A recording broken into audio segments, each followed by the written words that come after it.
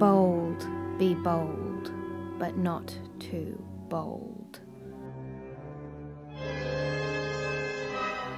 This is how the heroine is warned in the tale of Mr. Fox, just as she discovers her suitor is a killer of women.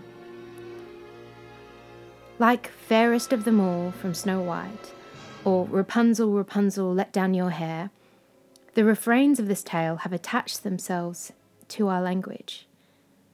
Be bold, but not too bold, has a familiar ring to it, even to people who have never heard the story. Mr. Fox is an English version of a story known as Bluebeard, which was once one of the most popular fairy tales. Before people could read true crime or Stephen King, Bluebeard was as dark as it got. Before Poe or Lovecraft, there was a story of a wife killer who had made a pact with the devil. Now, I should mention, although it may be obvious, that today's episode will be dark and bloody and not suitable for children. But if you are curious, and curiosity is a theme of today's episode, then keep listening. I'm Claire Testoni, and this is Singing Bones.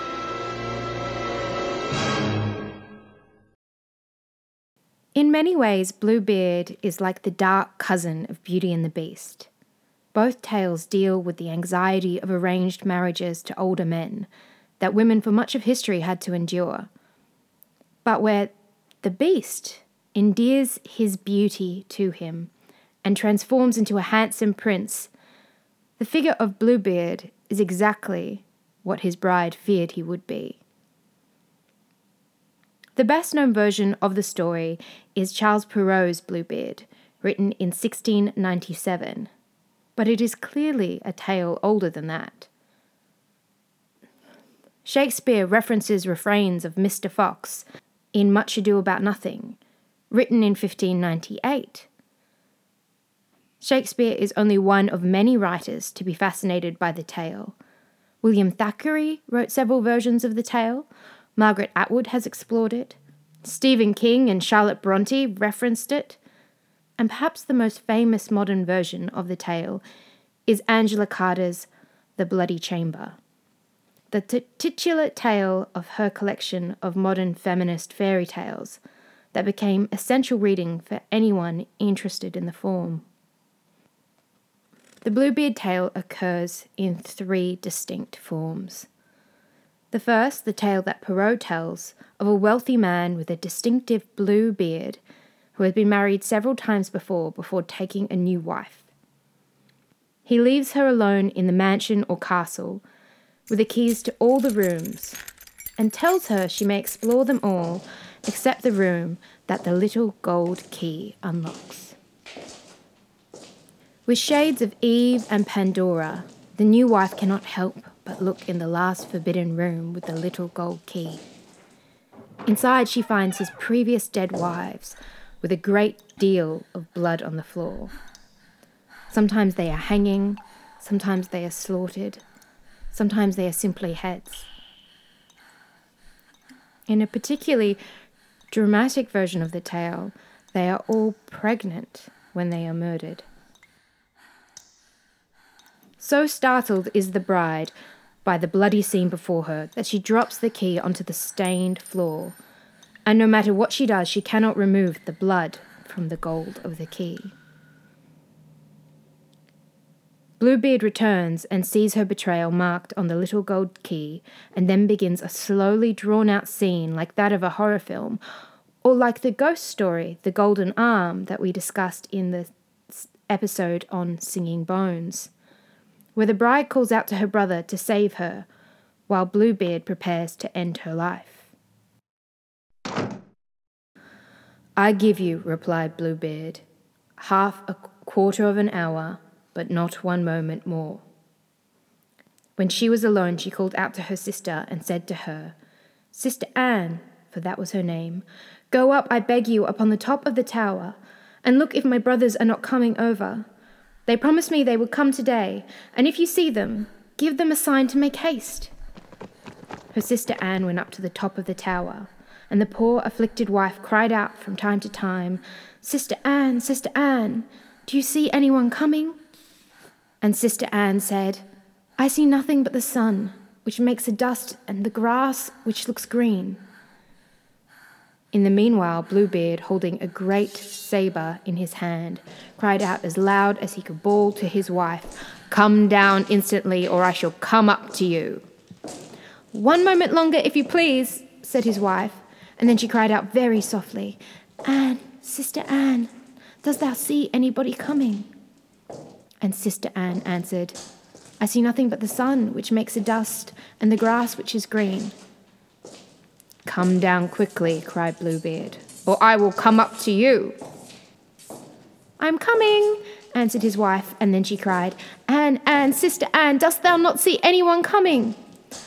"I see," replied Sister Anne, "a great dust which comes on the side here." "Are they my brothers?" "Alas, no, my dear sister. I see a flock of sheep." "Wilt thou not come down?" cried Bluebeard. "One moment longer," said his wife, and then she cried out, Anne, Sister Anne, dost thou see anybody coming?" "I see," said she, "2 horsemen, but they are a great way off." "Gods be praised," replied the poor wife joyfully. "They are my brothers. I will make them a sign, as well as I can, for them to make haste." Then Bluebeard bawled out so loud that he made the whole house tremble. The distressed wife came down and threw herself at his feet, all in tears with her hair about her shoulders. "This signifies nothing," said Bluebeard. "You must die." Then, taking hold of her hair with one hand and lifting up the sword with the other, he was going to take off her head.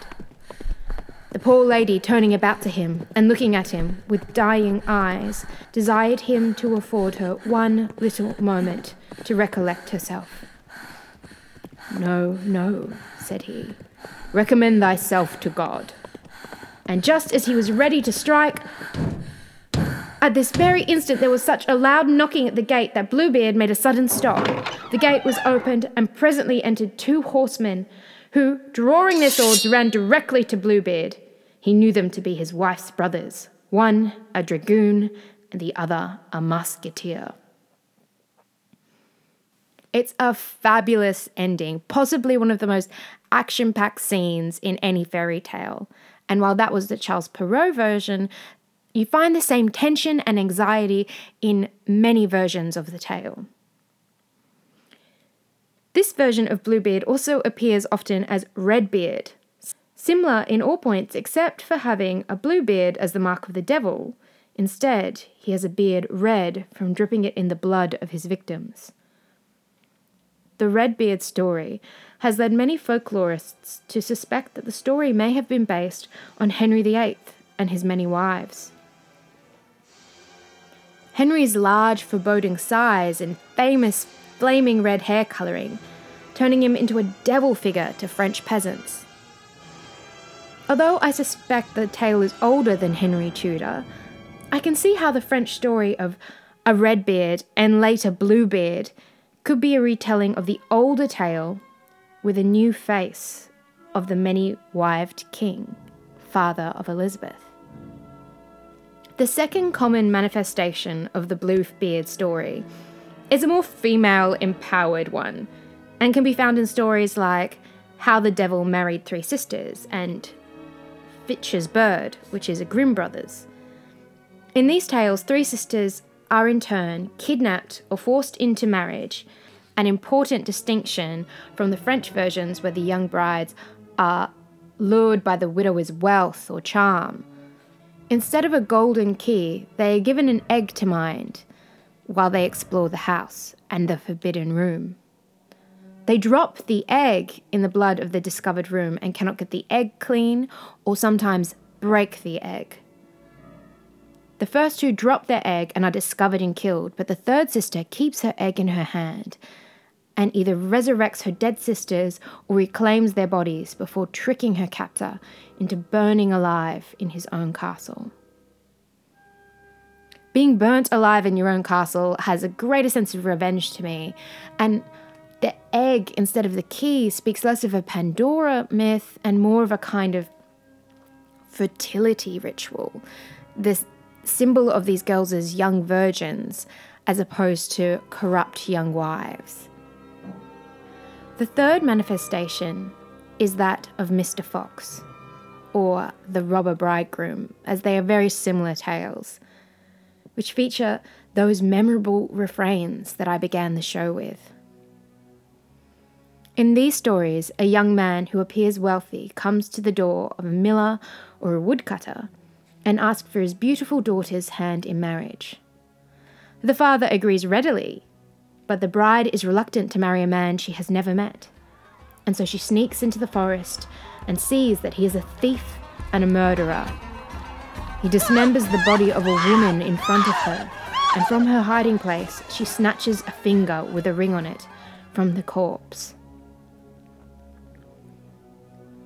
Later, when she meets her suitor again, she tells him of a strange dream she had, and then tells the story of her venture into his lands, revealing the ring and the finger at the last moment.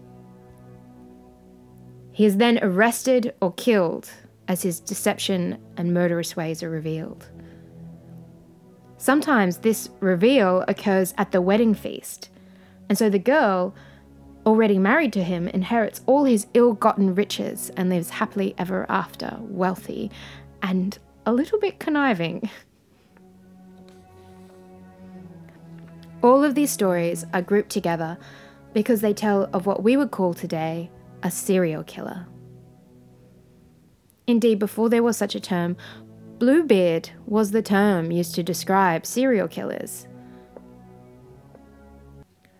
The Brothers Grimm point out that the name Bluebeard was a name given to anyone whose beard grew wild and thick, and that the Norse people would refer to people with facial deformities as blackbeards. So there is a tie between the wild and unkempt facial hair of these villains and the preconceived notions of sanity that we hold. We like to think that evil and madness is visible in such ways.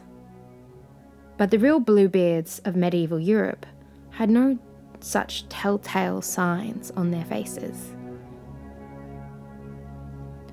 Along with Henry VIII, there are two other historical figures that are often described as being inspirations to the tale. Gilles de Rais, born 1405 and died 1440, was a knight in the French army during the 100-Year War. He was a companion of Joan of Arc. He fought along her side at the Siege of Orleans and was famous for his bravery in battle, which some described as recklessness. He was also reckless with his money and his political position, and after Joan was captured and taken to trial by the English, he returned to his home barony, where he set all of his inheritance into building an opulent chapel called the Chapel of Holy Innocents, where he officiated in robes of his own design. He put on a play of his own devising called Le Mystère du Siege d'Orléans, the mystery of the Siege of Orleans. The play consisted of more than 20,000 lines of verse and required 140 speaking parts and 500 non-speaking parts. During this time, he also began sexually assaulting and murdering children. In his confession taken in 1438, he cannot recall the exact number of children he violated and murdered, but the court at the time exhumed 40 bodies on his property of children aged between 8 and 18 years old. He killed them in torturous and horrific ways with little dignity, and took great delight in dressing them up in finery first, feeding them nice food and wine, and enjoying the look of surprise and fear in their eyes when his attention turned murderous. There are many disturbing aspects of this history, but one of the most unnerving for me is the fact that everyone knew what he was doing. The people of his castle and town knew. They saw their children disappear and were powerless to stop their lord. His servants and his cousin helped in the kidnapping and killing of children and testified at his trial. But they had felt unable to stop him, unable to refuse him. For he was their lord and master in a feudal age, and a mad and violent one at that. De Rey believed he practiced black magic and was in communication with several alchemists and dark wizards of the time, one of which aided him in his attempts to summon a demon. It speaks to his state of sanity that De Rey never believed he had successfully summoned a demon. Despite several attempts to lure a demon called Baron using gold, and eventually on advice from his alchemist correspondent, dismembered children were offered to lure the demon to sell his soul. So it is perhaps De Rey's ties to the dark arts that interwove the devil into the many versions of Bluebeard, especially the French versions. Sometimes Bluebeard is a man who has sold his soul to the devil for his wealth, and the murders of his wives are sacrifices to his dark lord. In others, the Bluebeard figure is a demon, or the devil himself. In several versions, such as The Robber and the Miller's 12 Daughters, the Bluebeard needs the blood of a certain number of virgins to do a dark spell or to conjure the devil. The other historical figure tied to the Bluebeard myth is much older. Conomor the Cursed lived around 540 AD. And you know you've done bad when you're remembered in history as the Cursed. Conomor, or Conomerus, as he was known in Latin, which was the style of the time, was a ruler through Brittany, although he may have originally been from Wales or has spent his youth there. Historical records of him are not as detailed as the gruesome court reports of De Rey. What we know of his personal life is mostly a legend itself, yet it seems closer to the story of Bluebeard than the terror of De Rey. The story is that Conomor killed 3 of his wives and desired another, a woman called Tryphene. Tryphene at first refused to marry him, but when he threatened her land and her people, she agrees. Tryphene soon sees Conomor's eyes wandering to a new woman and a new wife, and so pregnant and unwilling to die for her husband's roving eye, she runs into the forest and escapes. Some myths have her being aided by the ghosts of Conomor's past wives. She gives birth in the forest and hides her son. However, Conomor still finds her and kills her. The story of Saint Gildas had the saint returning Tryphane's head to her body and restoring her to life. And Tryphane and her son Tremur are both saints in Brittany, with a village named Saint Tryphane. While we know Conomor existed, everything about Tryphene and his private life is myth. But I think here is the germ that started Bluebeard. For Bluebeard is not the oldest tale in the book, nor the most universal. Although there are versions in India with the Brahmin girl who married a tiger and the tiger's bride, and in Tanzania, such as the spirit who was cheated by the Sultan's son, the further you get away from France, the less familiar the tale looks, and the more it resembles other tales such as Little Red Riding Hood, that teach us to beware of strangers and wolves in sheep's clothing, or of some hero tales like Puss in Boots or Jack the Beanstalk, where it's about people defeating ogres and giants.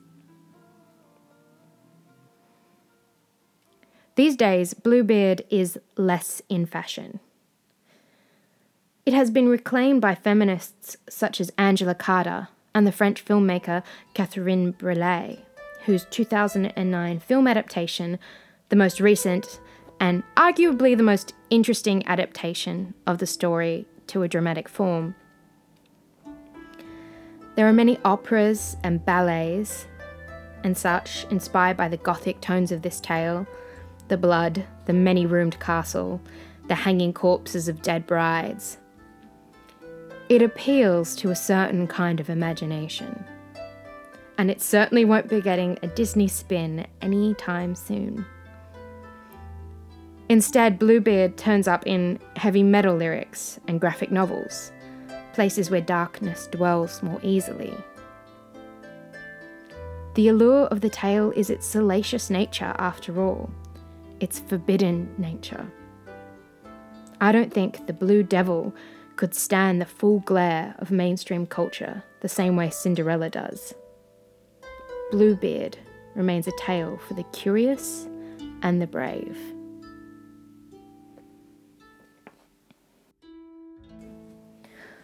Lots of exciting things are happening here at Singing Bones.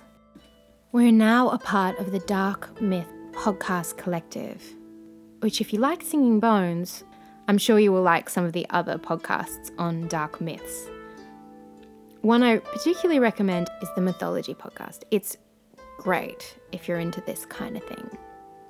We're also about to get a facelift with a new logo and some new images, although the website and formats will stay the same. And we've got some exciting episodes coming this season. The next will be Little Red Riding Hood, which was a listener's request, as was Bluebeard today. So if you have a request for a tale you'd like to hear the history of, please get in touch with us at singingbonespodcast.com or on Twitter at singingbonesPC. We're also on Facebook, Singing Bones Podcast, or you can drop me an email at singingbonespodcast@gmail.com. I'd love to hear what stories you want to hear the history of. Till next time, wishing you a happily ever after. I'm Claire Testoni.